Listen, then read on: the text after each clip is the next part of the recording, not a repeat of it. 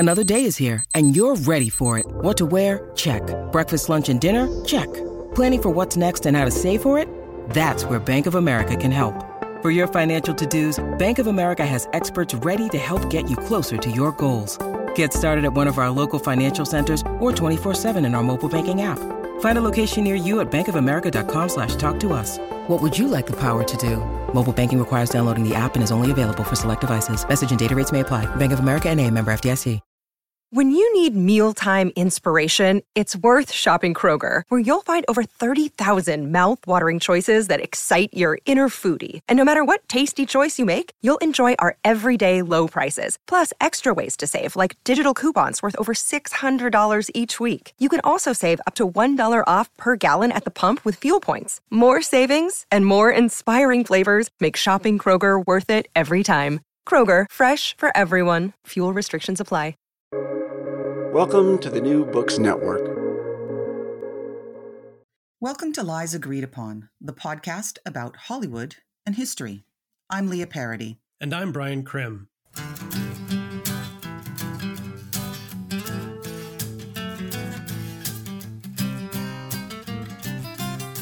None of us knew the Cold War was in its death throes when Mikhail Gorbachev came to power in 1985.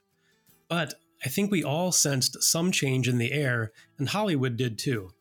Depicting the Soviets as bad guys, the evil empire, or even just poor, downtrodden slaves to an inhuman communist ideology was so passé. None of it rang true with this young, in his 50s, smiling reformer with a pretty wife and distinctive birthmark on his bald head running the Soviet Union. Gorbachev's ascension to power changed the Cold War dynamic in several ways.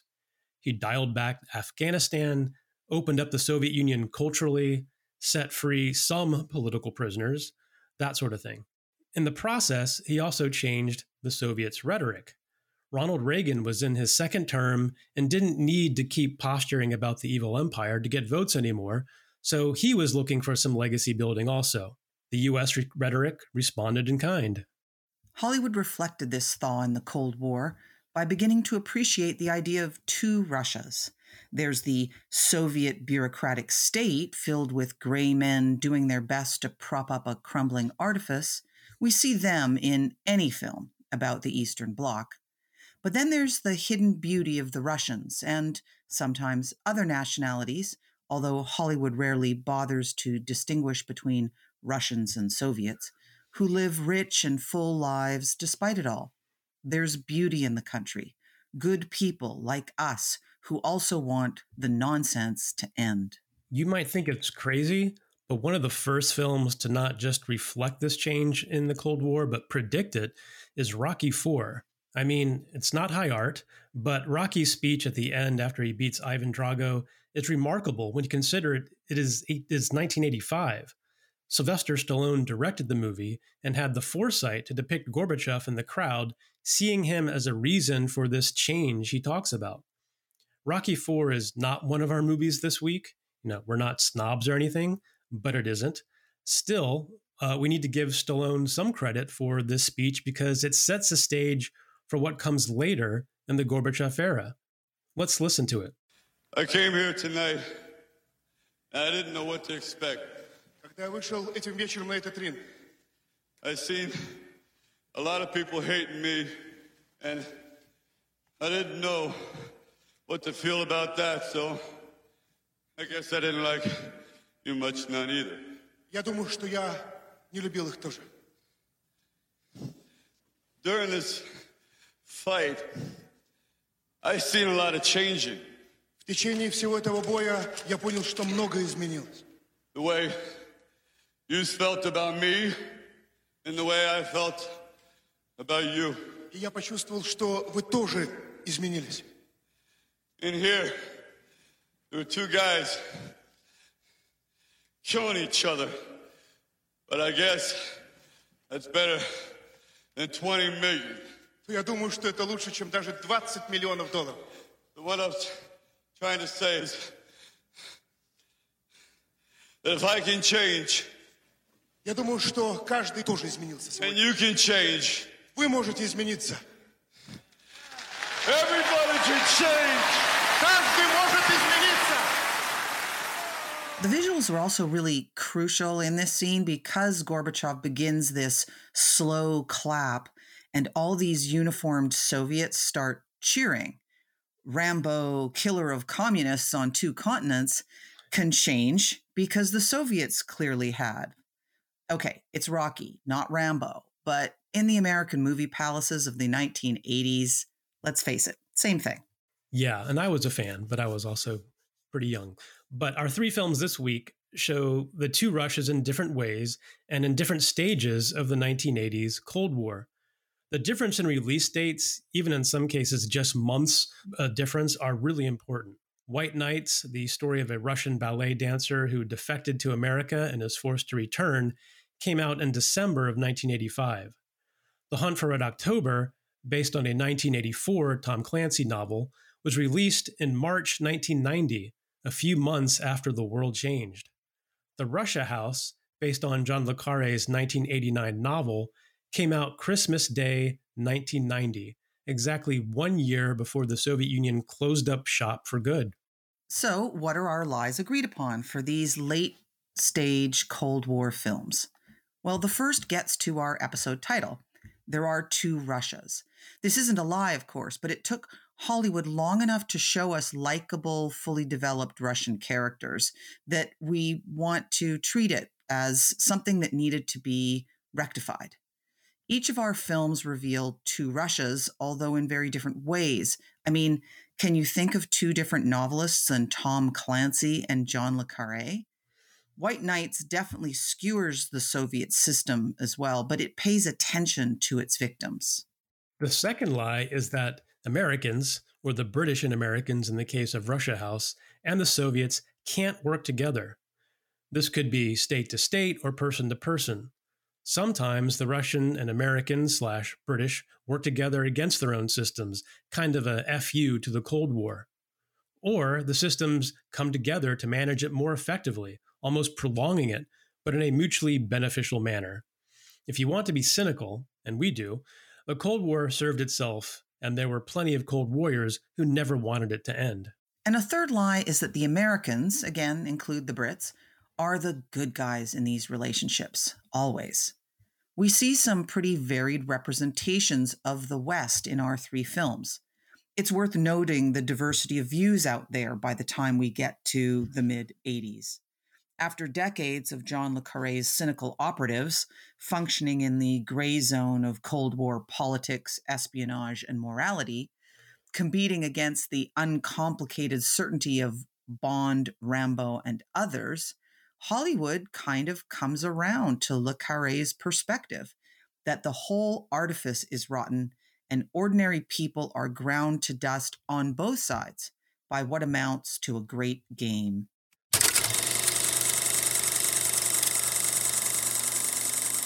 Well, let's recap our films.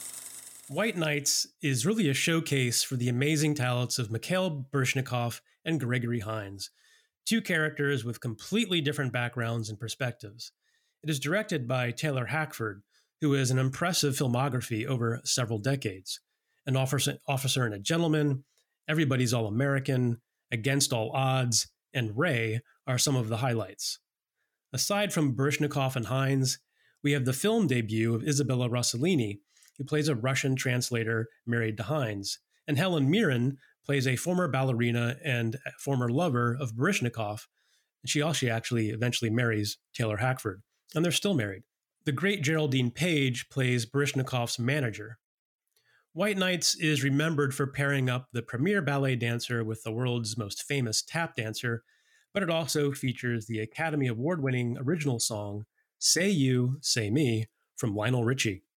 And I have to say that just that description right there really encapsulates a whole lot of pop culture from the 1980s, because, you know, these movies that were sort of meaningful plots like An Officer and a Gentleman and like White Nights, but were totally intended to be mainstream pop culture entertainment. So that was really Taylor Hackford's sort of sweet spot.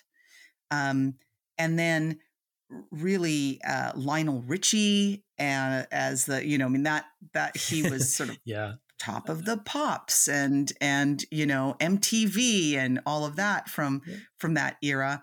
And of course, Baryshnikov and Hines. Hines has just come off of starring in Francis Ford Coppola's Cotton Club the year before. Right. Yeah. And Baryshnikov had been in Turning Point, also again playing what he is, which was a defecting ballet dancer. So this was very all of this was very topical. So even though the movie's really kind of cheesy, it really represents an aesthetic, a movie aesthetic of this era. It does. And what does this film have to do with the Cold War? White Nights, which refers to the long summer nights in Leningrad or St. Petersburg, near the Arctic Circle, really shows the human cost of the Cold War on people who are forced to live in its shadow, whose lives are ruined by it, in fact. The fact that one character is Russian who defected to America, and the other is an American who defected to Russia, allows White Nights to address a kind of both sides sort of scenario. And while the Soviet state comes off considerably worse, Gregory Hines' character has good reason to turn his back on the home of the free. The film begins with Nikolai Rodchenko, Baryshnikov, and his manager, Geraldine Page, flying across the Soviet Union to a tour date in Japan. The plane experiences technical problems and is forced to land in the Soviet Union, which is, kind of a problem because Nikolai defected 8 years earlier, and he is rightly terrified. Now, we should say, as we said, the real Baryshnikov defected, but much earlier from the Soviet Union to Canada in 1974. Nikolai is injured in the landing, and a wily KGB colonel figures out it's him in between, twirling the ends of his mustache because it's like he's the most villainous villain ever. He really is a cartoonish character, unfortunately. His manager, Nikolai's manager, is desperate to get him back, but Soviet authorities see an opportunity to reclaim their great prize, but they need to convince him and intimidate him if they can't convince him to stay. Yes, and for this savvy move, they use an American defector, Raymond Greenwood, played by Hines, who happens to be a great tap dancer exiled in Siberia, right next to this random military base where they had to land, along with his wife, Daria, who's played by Isabella Rossellini. The idea is to get Nikolai to accept being repatriated with the promise he can get his old privileges back. Now, White Nights stages this interesting collision of an embittered Russian defector who loves America with an embittered American defector who hates America, or at least, the one that forced him to fight in Vietnam. Needless to say, they don't get along at first. Yes, and let's listen here to a drunken Raymond explaining his reasons for abandoning the country Nikolai so desperately wants to return to. It actually is a very, very effective scene because he's tap dancing just sort of randomly as a kind of form of his anger and his cynicism about what it was that America could offer him versus what he's offered here.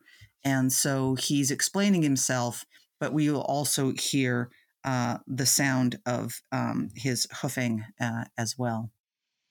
I was a patriot. The greatest country in the world. I was also a tap dancer, which, for a black person, is not that unusual. To be wrong, I love to dance. And I got work. I was cute. Cute little colored kid. They called us colored in those days. Cute little colored kid. Tapping away. Of course, by the time I grew up, it's a different story here. He's an adult black man now. He's not so cute. Give him a bruise. So I'm 18. I can't get a job. My mother says She says, Raymond, don't worry. This is your year. She was right. She was right. Somebody did warn me. Uncle Sam!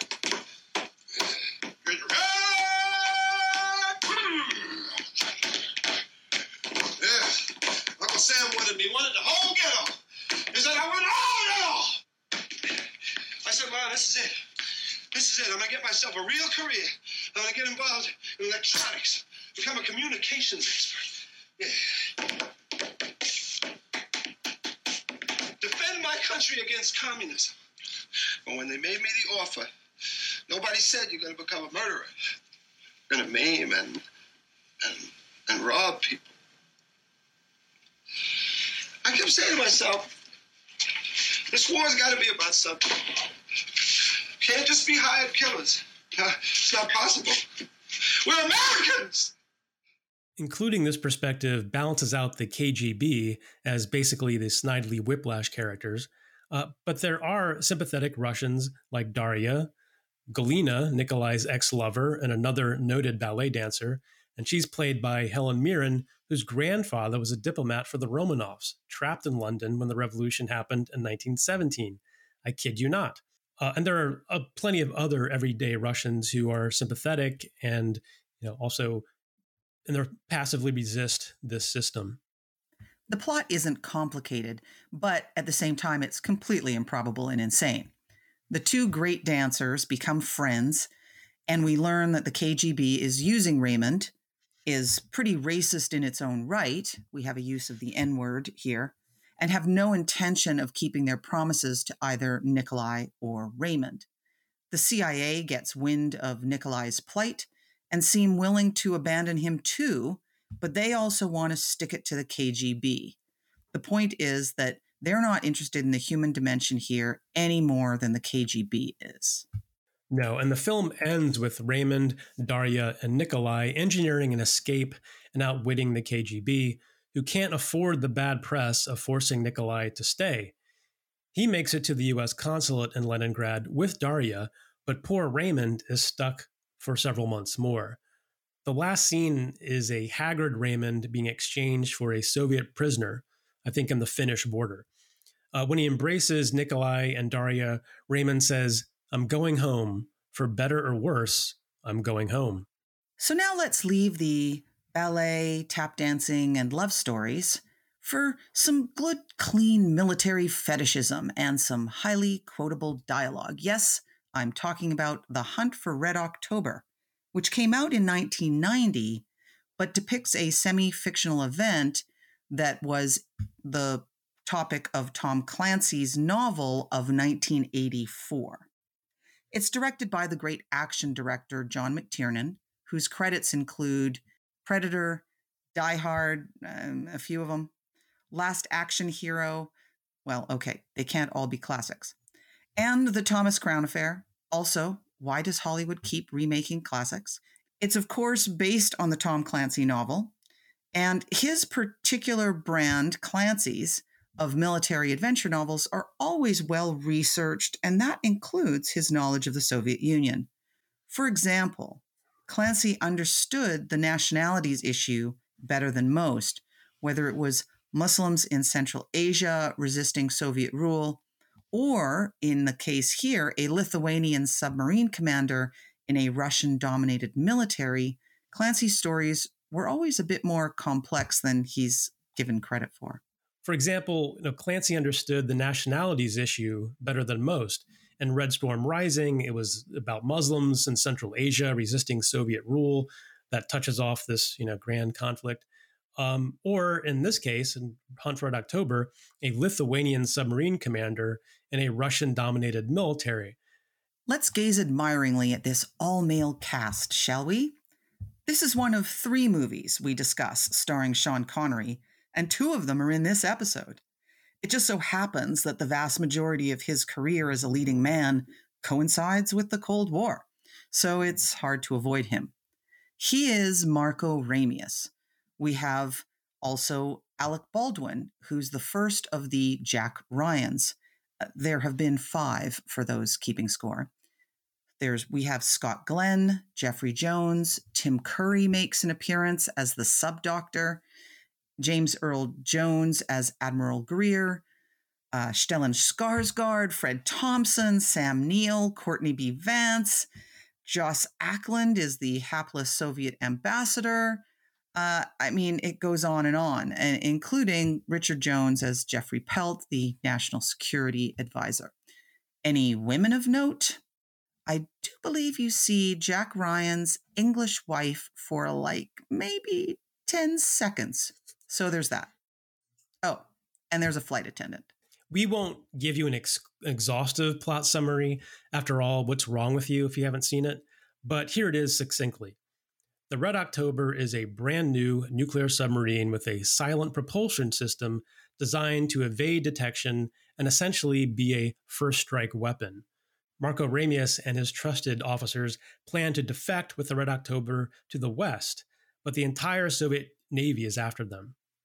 Jack Ryan, who's a CIA analyst and naval historian, knows Ramius and is brought in to help predict his intentions, which are unclear as far as the U.S. is concerned. Maybe Ramius is a madman. Courtney B. Vance figures out how to track this so-called Caterpillar system, and Jack Ryan winds up on the U.S. submarine, the Dallas, to help Ramius stage his defection, save the crew, outwit the Soviet Navy, and prevent World War III. It's great teamwork by adversaries. The final scene gives you all the feels from the vantage point of 1990. The Red October is somewhere in the rivers of Maine, and Jack and Marco are having this nice, almost father-son conversation with one another. I grew up around here. My grandfather took me to fish off that island right over there. There is one question you haven't asked me yet. Why? Well, I figured you would tell me when you were ready. Now, there are those who believe we should attack the United States first, settle everything in one moment. Red October was built for that purpose. When the dust settles from this, there's going to be hell to pay in Moscow. Perhaps, maybe some good will come from it. A little revolution now and then is a healthy thing, don't you think? There's a river, not unlike this one, near Vilnius, where my grandfather taught me to fish. And the sea will grant each man new hope, as sleep brings dreams of home.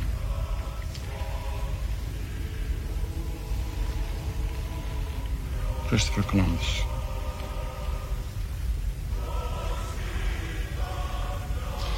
Welcome to the New World, sir. Yes, a little revolution now and then is a good thing. It seemed like that in 1990, I guess.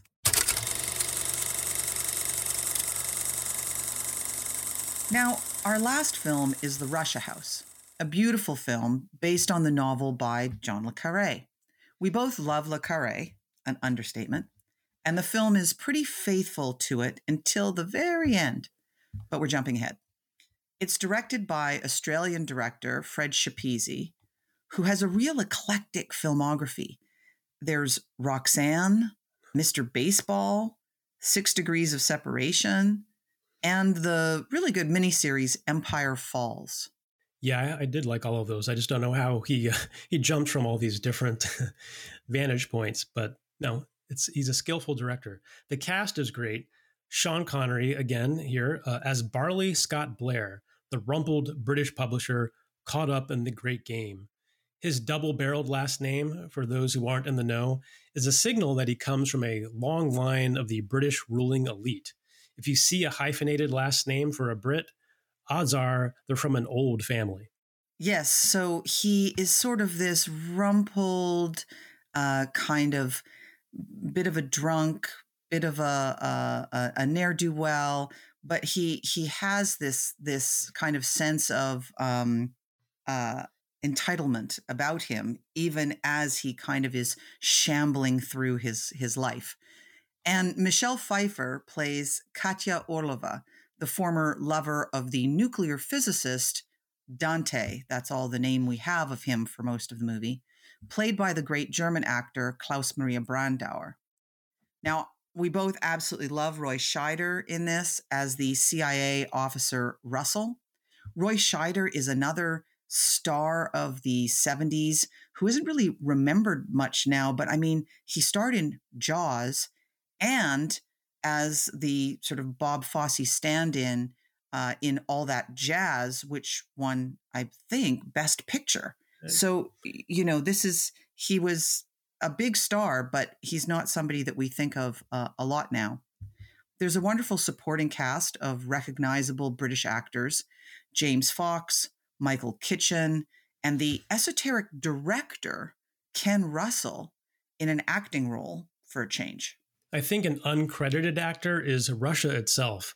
It's only the second American production to be allowed into Soviet Russia, and most of it is filmed on location in Moscow and Leningrad.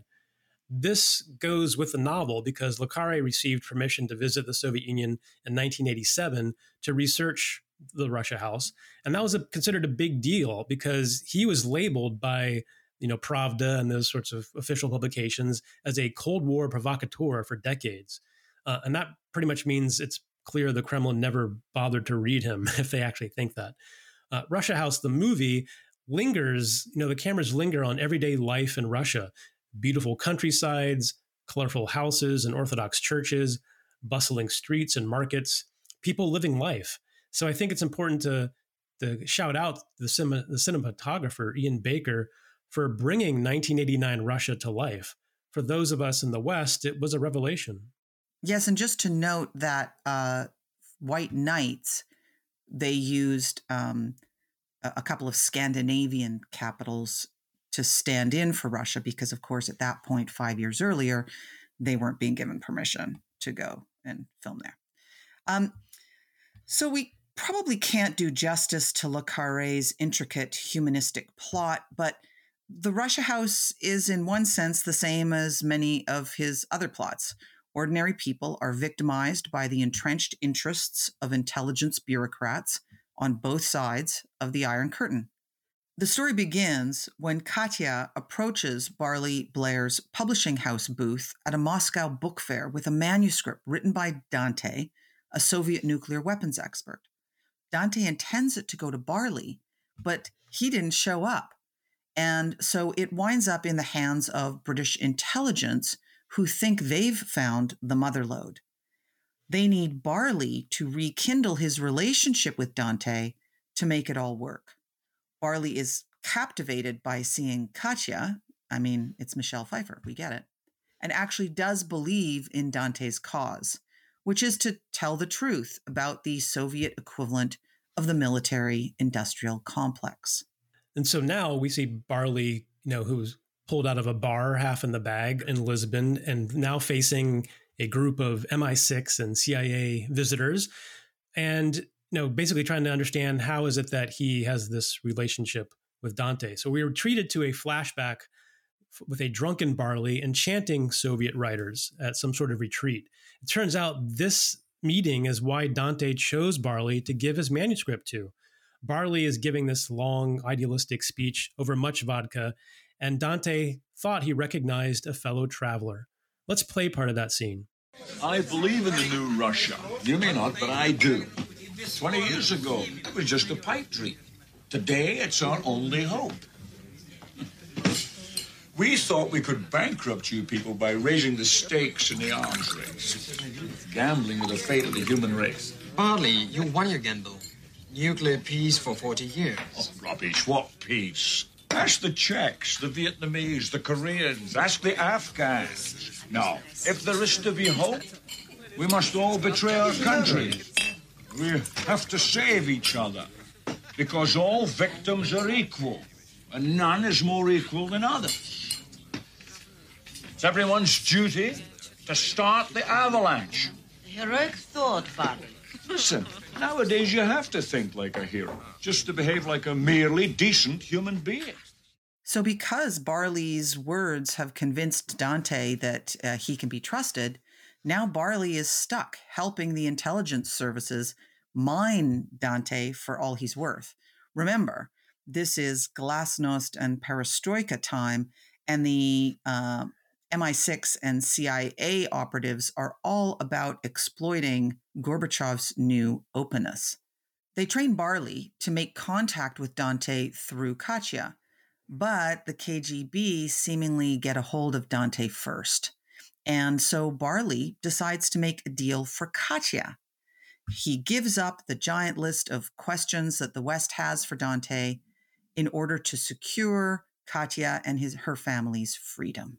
Yes, and sort of Barley's main MI6 contact, Ned, who's played, we only get the first name, played by James Fox. He's the guy who starts this operation. He's actually, the first to see that Barley's gone rogue because he's in love.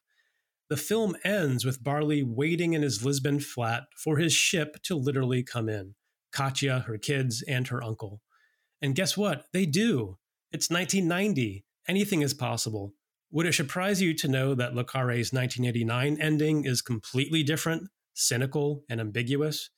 Barley makes the same deal, but he is left waiting on the dock for a ship that literally will never come in. Even at the end of the Cold War, with optimism on the rise, Le Carré sees the same institutions prevailing, crushing honest, innocent people beneath the wheel. So let's revisit our lies agreed upon, starting with this concept of two Russias in Hollywood films coming at the end of the Cold War. We think it's important to remember how captivating the two words glasnost and perestroika were to Westerners during this time. Gorbachev was this strange new phenomenon, a gregarious Soviet leader who didn't keel over within 18 months of assuming power. Yeah, and so it was an exciting time. I was in high school and I thought it was all fascinating. Everyone did. And so here's how most Americans learned about glasnost, from news reports like the one we're about to play, with some ordinary Russians who Americans almost never got to see, speaking about both the opportunities and the limits of this trend. Glasnost usually translates to openness, but as Peter Jennings reminds us in this report, it also means publicity. Perestroika meant restructuring, not often referred to the economy or local politics. So this is a kind of a fascinating time capsule, a newscast from October 1987 that gives you a window of how most Americans first encountered these two words. As ABC's Walter Rogers reports from Moscow tonight, people are talking more freely. Well, this is, to my mind, something like fresh air in our society, you see. It's a great freedom. I think that glasnost is a first step towards real democracy in our society. At Moscow University and across the Soviet Union, there is a sense things are changing, that the limits of permissible criticism are expanding. One man, having to stand in line to buy vodka, wrote to a newspaper, "Why do I drink? Because everything here is vile, lies, and deceit." As free as Soviets are to complain about shabby housing, abominable medical care, and corrupt local officials, the top leadership here, the Soviet military and the KGB, remain sacred cows above public criticism. I don't think I can say whatever I want now. I don't think that the freedom of criticism does really exist now. There are some subjects we can't discuss. Well, there are. But I think that if we are clever people, we have this freedom. The fact that Soviets are saying these things, which they would not have said publicly just 2 years ago, is a measure of just how far this society has come. And it's interesting that you hear Katya in the Russia house say similar things. She says you're free to complain about all the annoyances of living in the Soviet Union, but there is still deep cynicism about any kind of real change. Of course, if only they knew what was coming next. White Nights is definitively pre-glasnost and perestroika, but there are hints of it even with the evil KGB colonel who is forced to consider public relations when dealing with Nikolai. Even the emergency landing that kind of starts this whole crazy plot is seized on as an opportunity to look good in front of the West. You can sense that the gray men like the colonel are on their last legs in White Nights. As Nikolai tells him when Raymond is exchanged at the end, face it, you lost. Eventually, the Galinas and Darias of the Soviet Union will overshadow the decaying surveillance state. They already lost Nikolai twice, and even the American defector is beginning to regret his decision. The real Russia will break out eventually. And what we also see in White Knights, just to do a callback to a previous episode, is part of Hollywood's reaction to the concerns about increased belligerence between the two nations. Remember, this movie came out in 1985, and the fears of nuclear annihilation that we've talked about. By humanizing Russians and pointing out that both nations have policies that mistreat their own people, the plot here is trying to do what we saw a lot of during the height of the nuclear scare, separating out the people who would be the ones dying from the regimes who seemed increasingly intent on disregarding those people. Yeah, I think that's a really good point, because even in The Hunt for Red October, there's this real deep concern for nuclear war and also very humanized characters inside the Soviet military. And this is a movie immersed in Soviet military culture, or at least how Tom Clancy sees it. And it's entirely about a nuclear weapon, a first strike weapon that would have brought us those horrible nightmares we talked about in previous episodes. In The Hunt for Red October, almost all the Soviets are competent, moral, likable characters, and that includes those who have no intention of defecting. The crew of Red October are patriots, and we respect them for it. This is a conflict between professionals who know the stakes and harbor mutual respect for each other. We empathize even with the Soviet ambassador who has to sit across from the national security advisor who knows so much more than he does.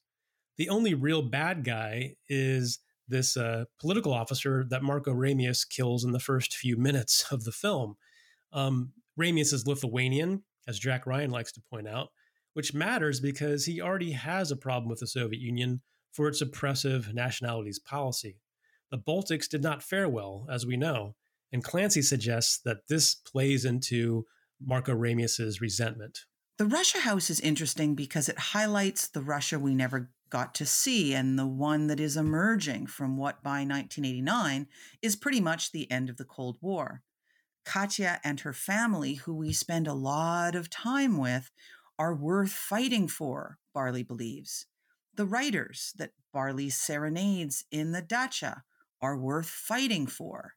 As Barley sees it, this stupid and pointless competition will wither away, and this new Russia can emerge. And that was probably Le Carré's hope as well.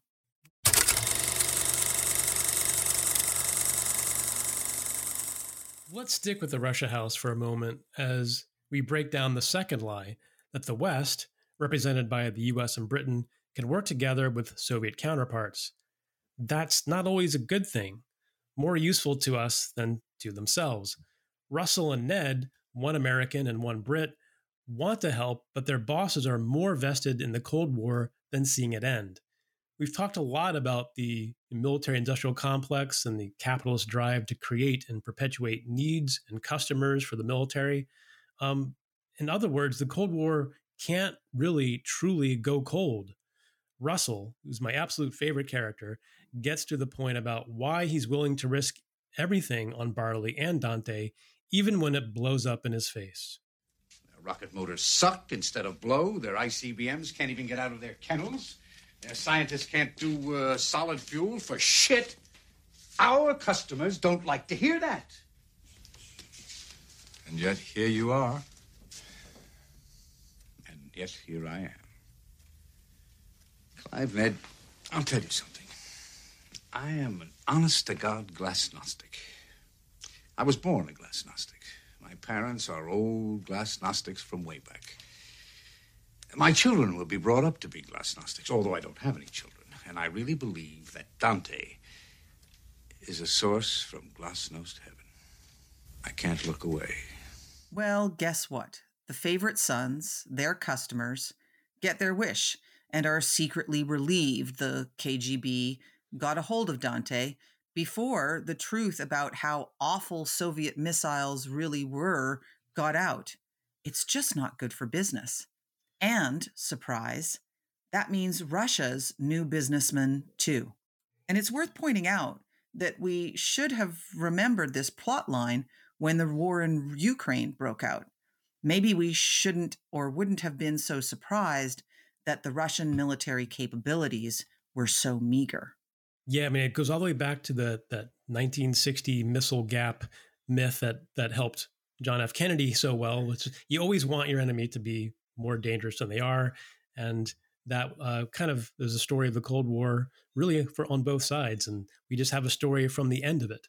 Now, as for The Hunt for October, the whole movie is about Soviet and Americans cooperating. There's a threat to the nice, careful, managed Cold War order. The 1984 novel is different in tone because the film is made during the eventful year of 1989. That's why Ramius quoting Jefferson, "A little revolution now and then is a good thing," is so effective. We know what's happening, and we know the Ramiuses of the world caused it. Not rogue sub-captains per se, but lots of non-Russians challenging the whole premise of the Soviet Union and the Warsaw Pact. And White Nights is even similar to the Russia House because you have two people, well, four if you include their wives and ex-girlfriends, fulfilling their own life's desires and ambitions despite the Cold War. Nikolai did not want to languish in the Soviet Union, where his talents would never be fully appreciated. Raymond thought the grass was greener on the other side, but he just exchanged one form of oppression for another. The KGB is obviously evil and indifferent to human costs, but the CIA characters are similarly invested mainly in beating their competition. And if Nikolai is a useful tool to accomplish this, his personal feelings or those close to him are secondary. Yeah, and if you think about the ending of White Nights, even though Raymond has crossed it back to the West, you wonder what happens to him. Is it going to be really a great situation? And that's one of the things the Russian colonel likes to throw in his face at the end is, you're still a deserter. And we have to think, that his fate isn't all that clear either. And that's a little bit of ambiguity in a film that otherwise is pretty one-sided against the Soviet Union. Our final lie about the West as the good guys is one we've alluded to a few times in these films. And all of these films utilize a real-world phenomenon of the Cold War that's worth touching on: defecting. Throughout the decades, both sides dreaded high-profile defections. There was perhaps no other action that could so thoroughly undermine the argument that they wanted to make, whether it was the Soviet Union or the United States, that they were right. Yes, in the 50s and 60s, there were the very high-profile revelations about the Cambridge Five, British moles, some of whom managed to rise to the heights of the British intelligence services and other positions of influence and authority, 3 of whom defected when they were discovered. Most defectors that the Western public were aware of were either artists or athletes, and there were a lot of them, ranging from Martina Navratilova to, Mikhail Baryshnikov, and the director Milos Forman. There was also the UN Undersecretary, Arkady Shevchenko, and even Stalin's own daughter, Svetlana Alliluyeva. Here's Svetlana's press conference after her defection.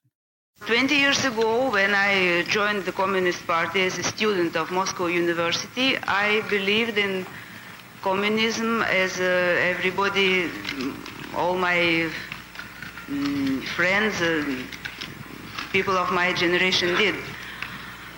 And I was taught it since my childhood. And perhaps the studies of history and social sciences and economics and Marxism itself made me a little bit critical to many things which I could see around me and to the things I could see in our country and in other socialist countries, because it was not exactly what we were taught theoretically. Yeah, that's got to sting if you're the Soviet authorities. So it's very significant that White Nights, despite a pretty vicious portrayal of Soviet authorities, has a character who defected in the other direction. The movie might seem like a light film about love and dancing, but it doesn't shy away from scathing criticism of American racism and the Vietnam War. Raymond's emotional speech we played earlier is pretty direct and accurate.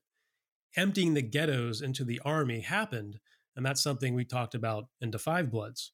And Nikolai is a treasure in America, as was Baryshnikov, an elite with special talent. So he doesn't see it or have to live with any of America's social problems. You know, what do we make of Raymond's repatriation? He's no Nikolai, and he deserted from Vietnam. So how will America welcome him? And we know, John le Carré is all about skewering the West's inflated national security state, particularly Americans. And if there is a consistent criticism of his work, it's the anti-Americanism. Not because it's unjustified, but it can be overbearing. In the Russia House, Russell is indeed a good American, but he's an anomaly. There's a great scene where we see the arrogance and parochialism of the CIA getting in the way of genuine intelligence collection and analysis. They just don't know what to make of Barley's cosmopolitanism or the joy of having a rich life. Now, J.T. Walsh, who's a great character actor, is leading the questioning here against Barley, and you just get a sense of complete lack of comprehension on his face throughout this exchange. And it's funny to watch, and it's funny to listen to, and I think it's worth playing this moment in the interrogation.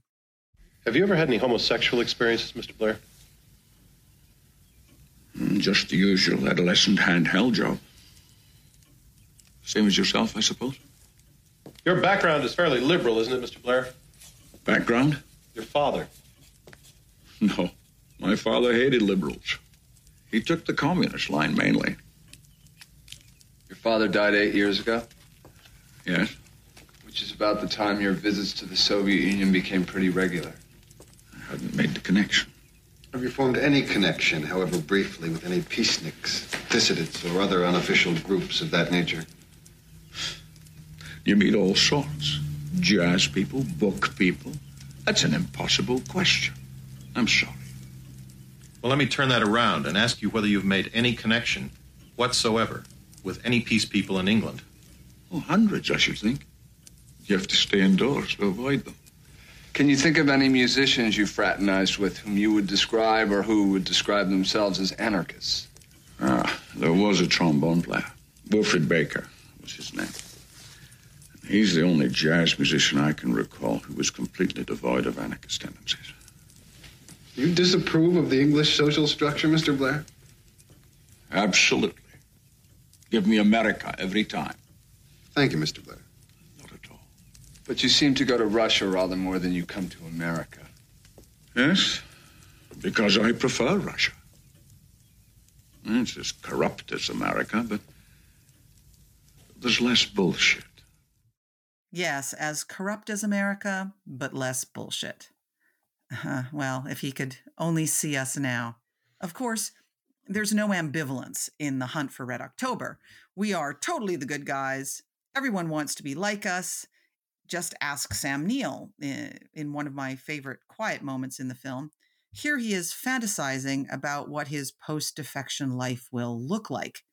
Soviets piece together all the fantasies of the American dream from whatever they're allowed to see. And it's kind of a cute and funny scene in an otherwise tense film. Then I will live in Montana. And I will marry a round American woman and raise rabbits. And she will cook them for me. And I will have a pickup truck. Or possibly even a recreational vehicle. And drive from state to state. Do they let you do that? Yes. No papers? No papers. State to state. Well then, in winter I will live in Arizona. Actually, I think I will need 2 wives. Oh, at least. He'll need 2 wives, and it's really, of course, really sad that he doesn't make it with Marco Ramius. But Hollywood, picked up on the 2 Russias theme in the 1980s because it was not only good storytelling, It was current events, and Hollywood is always topical if nothing else. We talked about 3 different films from different genres, a movie about artists showcasing their talents, a techno-military thriller, and a Le Carré adaptation about spies behaving the opposite of James Bond, starring the most iconic Bond of them all. The Hunt for Red October might be the most uncomplicatedly pro-West of the 3, but by fully humanizing its Russians, it shows the new political reality. Saber rattling really needs to be replaced by another kind of perestroika, a restructuring of the central Cold War relationship. White Knights and Russia House both question how much both the East and West has kept its promises to its people, and are both very cynical about the great game itself. And all of them are about defecting, the one concrete way that the average Westerner was able to keep checking in on the rightness of the West. After all, the Russians voted with their feet. And even there, these mainstream movies managed to put a little sting in their tail. Lies Agreed Upon is written and produced by Brian Krim and Leah Parody. Our theme was written by Simon Parody. We are a proud partner of the New Books Network and can be found wherever you find your favorite podcasts. For transcripts and links to what you hear in each episode, as well as bonus content, visit our companion website, liesagreedupon.com. You can also find us on Facebook and on Twitter at lies_upon.